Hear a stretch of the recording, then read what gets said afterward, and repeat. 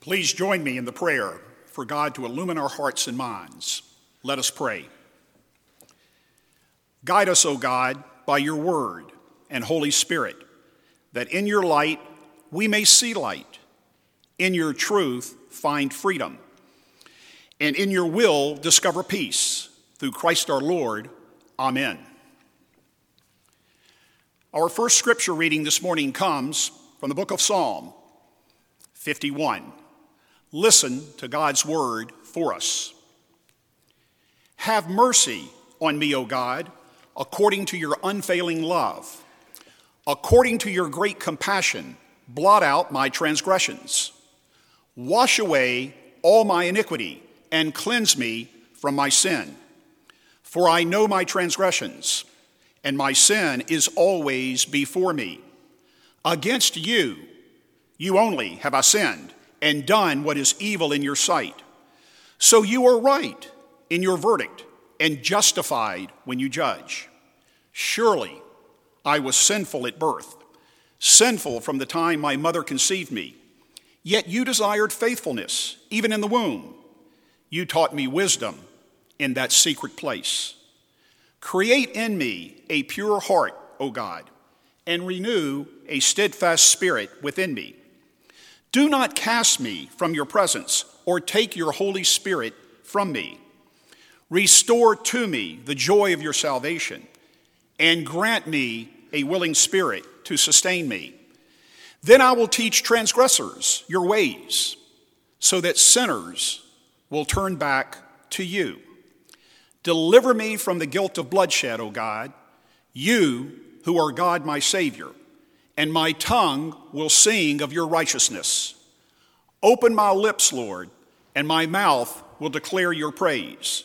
You do not delight in sacrifice, or I would bring it. You do not take pleasure in burnt offerings. My sacrifice, O God, is a broken spirit, a broken and contrite heart, you, God, will not despise. This is the word of the Lord. Thanks be to God.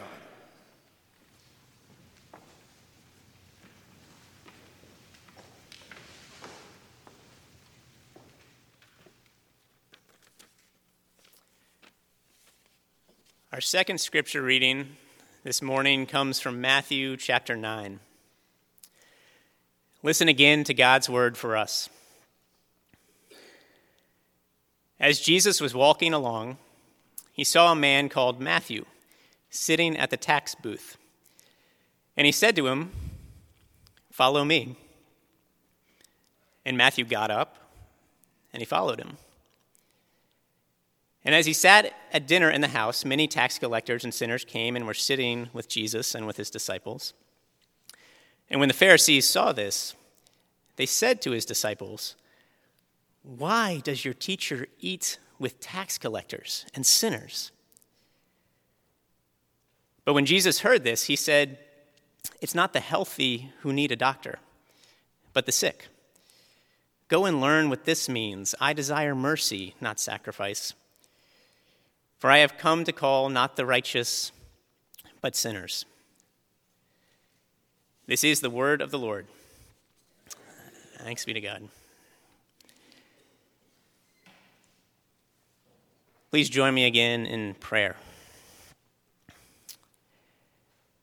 Gracious Lord, the preaching of your word, with the blessing of your Spirit, grant that insofar as it is true, it shall be undergirded by your power and by your love. Grant that insofar as it is false, it shall be swiftly forgotten and do no harm. Through Christ our Lord. Amen. Our passage from Matthew this morning is the story of Jesus calling Matthew, a tax collector, to become his disciple.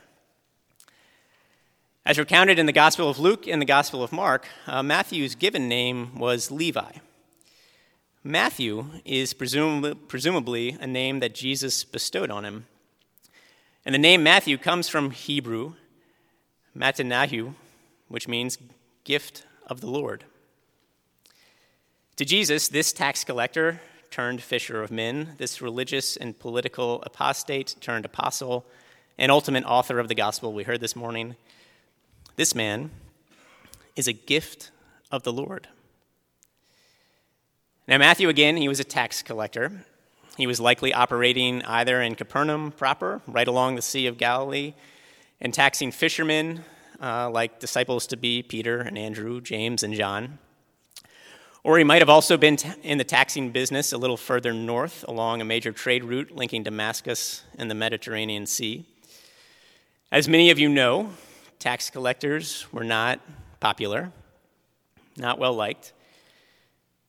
As Rome had imperially expanded and taken over more and more territory, they'd found that one of the most efficient means of collecting taxes was enlisting a system of tax farming, in which they would auction off a contract to collect taxes, often to locals.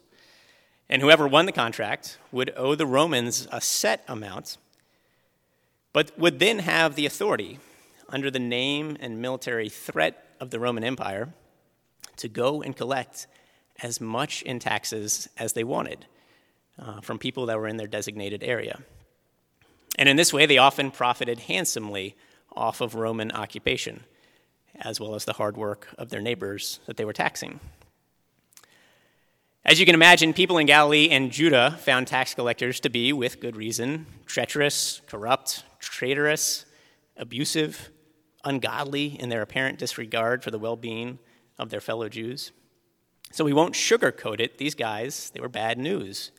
And the kinds of harm that they daily, routinely, intentionally, callously inflicted on other people.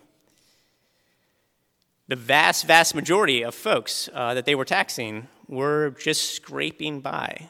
They were subsistence farmers or fishermen, perhaps tradesmen or merchants, but from the meager resources that they carefully grew or caught or crafted for themselves and for their families, they had to carve out whatever the tax collector demanded just to fend off the threat of physical violence from the Roman soldiers. And people like Matthew, they were the face of this mistreatment. Yet Jesus found in Matthew, the tax collector, someone whom he would come to call Matthew, gift of the Lord. Why? Well, Matthew's story, while shocking in terms of who Jesus seemed to be keeping company with and recruiting to be his followers, Matthew's story is, of course, one of repentance, one of conversion. As many of you know, the prominent words for sin in Greek as well as in Hebrew mean roughly missing the mark or missing the way.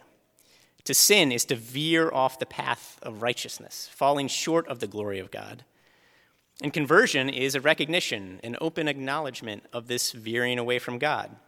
And it's a turning or being turned back to the path and the life-giving ways of the Lord. And even though, as Paul confesses in his letter to the Romans, one still wrestles with successfully living out the life-giving ways of God, even after conversion, one has recognized and renounced the ways that stray from God. And one, through the power of the Holy Spirit, has begun being grown and nurtured into the ways of the Lord. Now, a tax collector, a person who has invested his life and his livelihood in persecuting and in taking advantage of others, he is a gift of God, gift of the Lord in Jesus' eyes, perhaps because of the magnitude, the prominence, the incredible witness of that life turning to the twin love of God and neighbor. While not a perfect equivalent, you can imagine today the waves of a local drug kingpin, turning prominently to the love of God and neighbor. Or somebody running some really aggressive Ponzi scheme, renouncing it, and likewise trying to make amends and live in service of others. I've also, though, always found it personally fascinating how quickly and abruptly Matthew seems to turn to follow Jesus.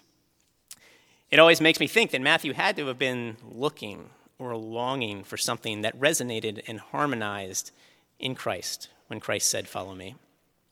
Something in Matthew that was searching and found an answer in Jesus' call, Jesus' invitation to follow him. I imagine there must have been some abiding desire, some gnawing need that had been growing larger with every coin collected, every fruit from someone else's labor taken. Something in Matthew that left him ready to move without hesitation at Jesus' invitation.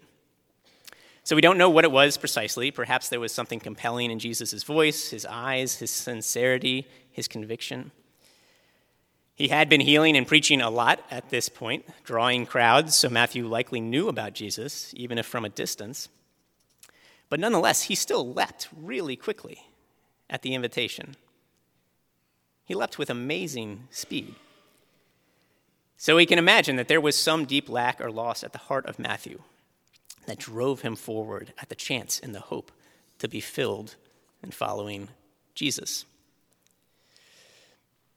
But it wasn't just Matthew that we read about in the Gospels. There were other tax collectors who came to eat and drink with Jesus too. We hear in the Gospels that this was a fairly routine occurrence, so much so that some of the Pharisees would look at Jesus, look at his disciples, and say, "Who is this guy who eats with tax collectors and sinners? Who is this man, acclaimed as righteous by the roving, raving crowds, who shares company with people as egregiously abusive and corrupt as tax collectors?" It is a fair question to ask. There's no doubt about that. As we were just discussing, tax collectors were often quite abusive. And yet, tax collectors flocked to Jesus, like so many others, seeing in him a new way of life no longer built on exploitation, but on exaltation of God and the amazing grace that beckoned and lured them back into the fulfilling paths of loving the Lord and caring for their neighbors. Something that was crying out inside of them, some sentiment, if not the very words, akin to Psalm 51 that we heard this morning. "Have mercy on me, O God, according to your unfailing love. According to your great compassion, blot out my transgressions, wash away all of my iniquity, and cleanse me of sin. For I know my transgressions, and my sin is always before me. Create in me a pure heart, O God, and renew a steadfast spirit within me. Restore to me the joy of your salvation, and grant in me a willing spirit to sustain me." Now, it wasn't just tax collectors, though, that were coming to Jesus. The Gospels also recount that it was also sinners writ large who found themselves drawn into the orbit of Jesus' words and ministry. Something within them, too, wanted to come to dinner with this man, to hear this man speak, to see him heal, perhaps even to be healed. And these are the people that Jesus says he has come to beckon home. These sinners, these folks who are not well, but those who need to be made well. Now, some religious leaders of Jesus' day did not approve of this ministry, as we heard about this morning. But the irony, of course, is that those who grumbled against Jesus for engaging with sinners and perhaps begrudged him for gaining a reputation as a righteous man and a healer while consorting with them, these folks were sinners themselves. They are among those whom Jesus came to save. And we know that we all are in this bucket. We all fall short of loving God with our whole heart and soul and might. We all fail to love our neighbors as we love ourselves. And none of us need to look very far to see that this is the case today, as it has been for societies and people and individuals and families and institutions throughout human history. Whether it's at home or in the workplace, in the community or in the nation or between nations, the sinful temptations and practices, they're there. From resentment and fear of others, to putting others down consistently, to gathering as much reputation for our own name or as many resources into our own barns as we can harbor, to readily unleashing righteous anger at the specks, and to be honest, sometimes the logs in other people's eyes, but yet failing to deal with the logs and the specks stuck in and skewing our own vision. That sin extends as well to securing and consuming more resources for ourselves, our families, our institutions than we need, while 1 billion of our neighbors today live in abject impoverishment and billions more on the verge of it. As 20th century theologian Reinhold Niebuhr famously noted, quote, "The doctrine of original sin is the only empirically verifiable doctrine of the Christian faith." End quote. The headlines routinely proclaim the sin of the world, the hurt of the world, as they have across the generations. In interpersonal and in institutional ways, in communal and in national levels, we are wounded and wounding creatures, all too often destructive of ourselves and of others. But sisters and brothers, we all know that this is not what we were made for. This is not why God created us. We were crafted in God's image to flourish in mutual development and creative exercise of our God-given gifts in community with one another. God made us to work and to play constructively, creatively, to bear and enjoy the fruits of culture with each other: art, music, literature, food, worship, ritual, tradition, science, sport, architecture, invention. All of these things, which are aspects of God's good creation, which we have been given creative capacities to flourish in making with one another, in friendship with one another. They're all beautiful things. And to give glory to God for this good creation of which we've been made a part, and in doing so honor the unique and incalculable beauty and dignity of each one of us, to embrace the immense potential of every single human being as wonderfully and fearfully knit together by God. That's why we're here. We were made to live into the prophetic visions in Scripture of homes and neighborhoods in which every child can learn and play and grow safely, where they can develop under the wise watch of elders now resting from their toil, while those still in physical youth are out tending and tilling the ground of their respective vocations.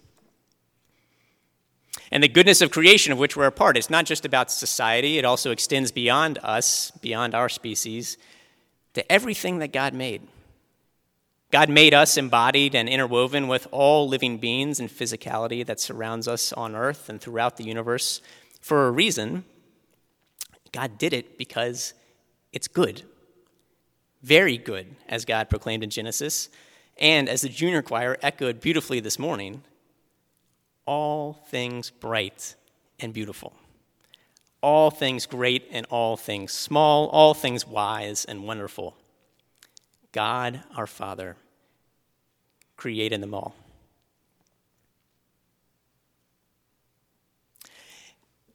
And we know as well, one of the big things that brought all of us here this morning is that God also, in addition to creating us as part of a good creation, came embodied, enfleshed as Christ to be among us and rescue us, to bring us back into imaging God, imaging the creative, life-giving ways of God's good creation in the actions and the activities of our everyday lives.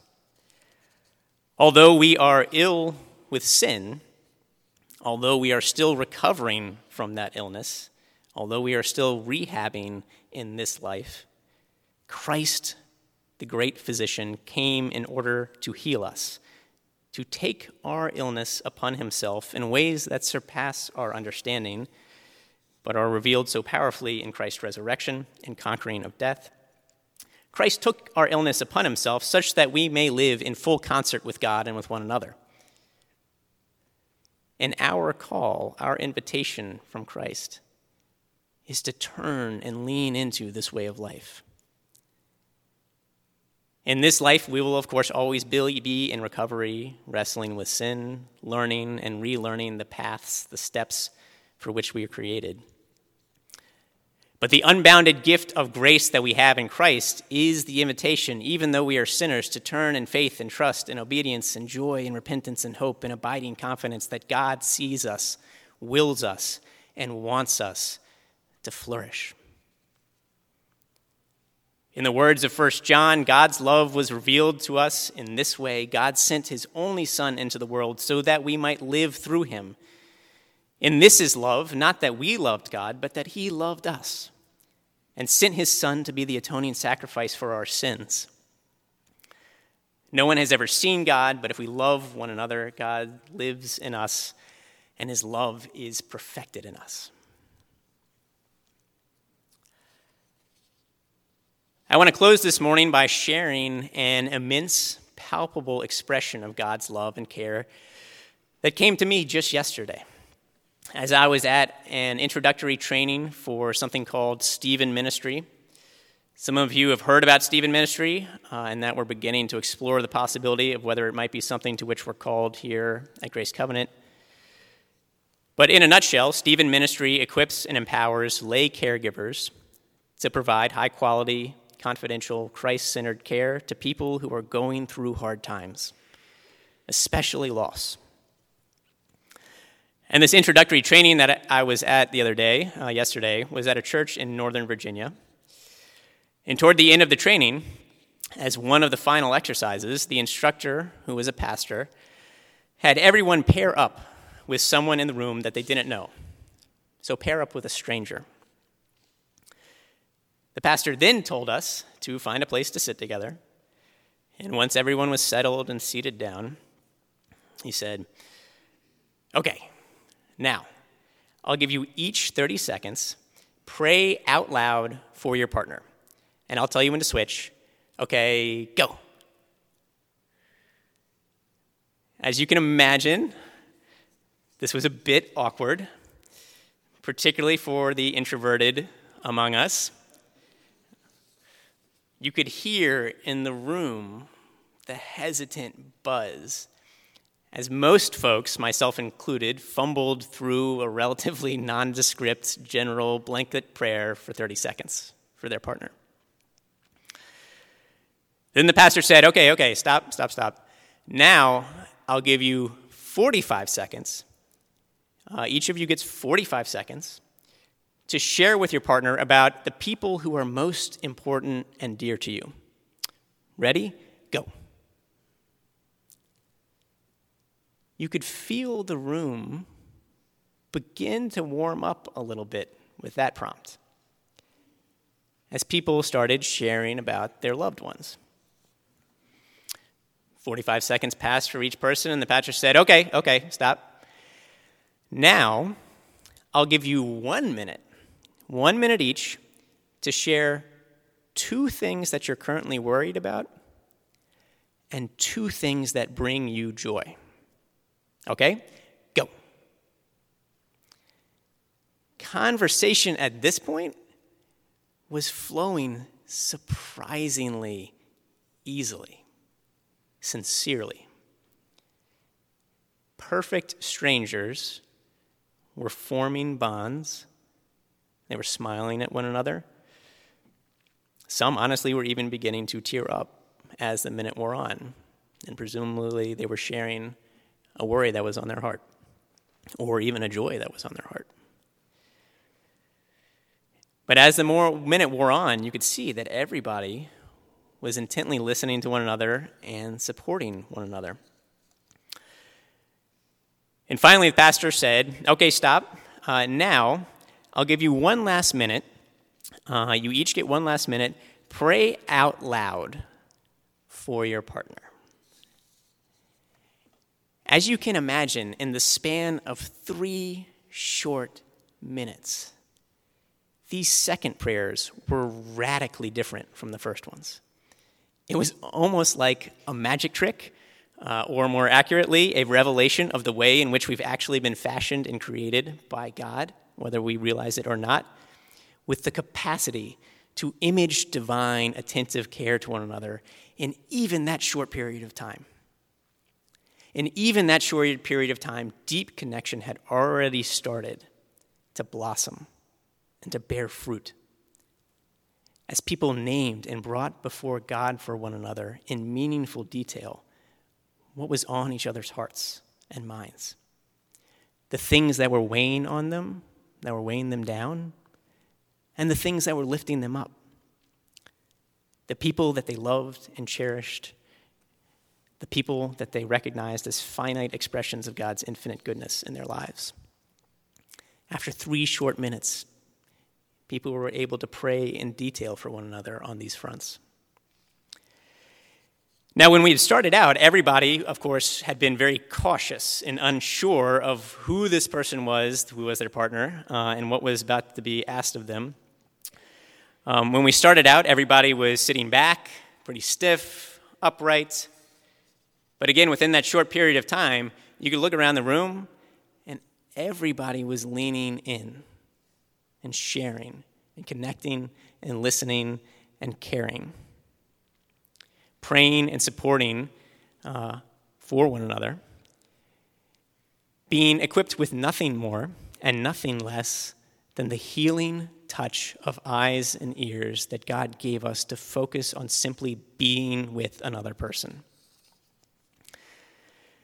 Now, the pastor, after this exercise was concluded and everyone had gone back to their original seats, he said that his home congregation, which practiced this type of ministry, had become known locally as, quote-unquote, hospital church, because the ministry of healing attention and care that they practiced, because of the ways that they served as the hands and feet, as the eyes and the ears of Christ, the great physician, who came to heal the sick, to call and save the sinners, to call and save the world. And it dawned on me, a quote that I was familiar with really resonated with that moment, with that idea of being the hands and feet, the eyes and the ears of Christ to one another. And it came from French philosopher Simone Weil, who famously wrote in a collection of essays called Waiting for God, quote, "The love of our neighbor in all of its fullness simply means being able to say to our neighbor, 'What are you going through?'"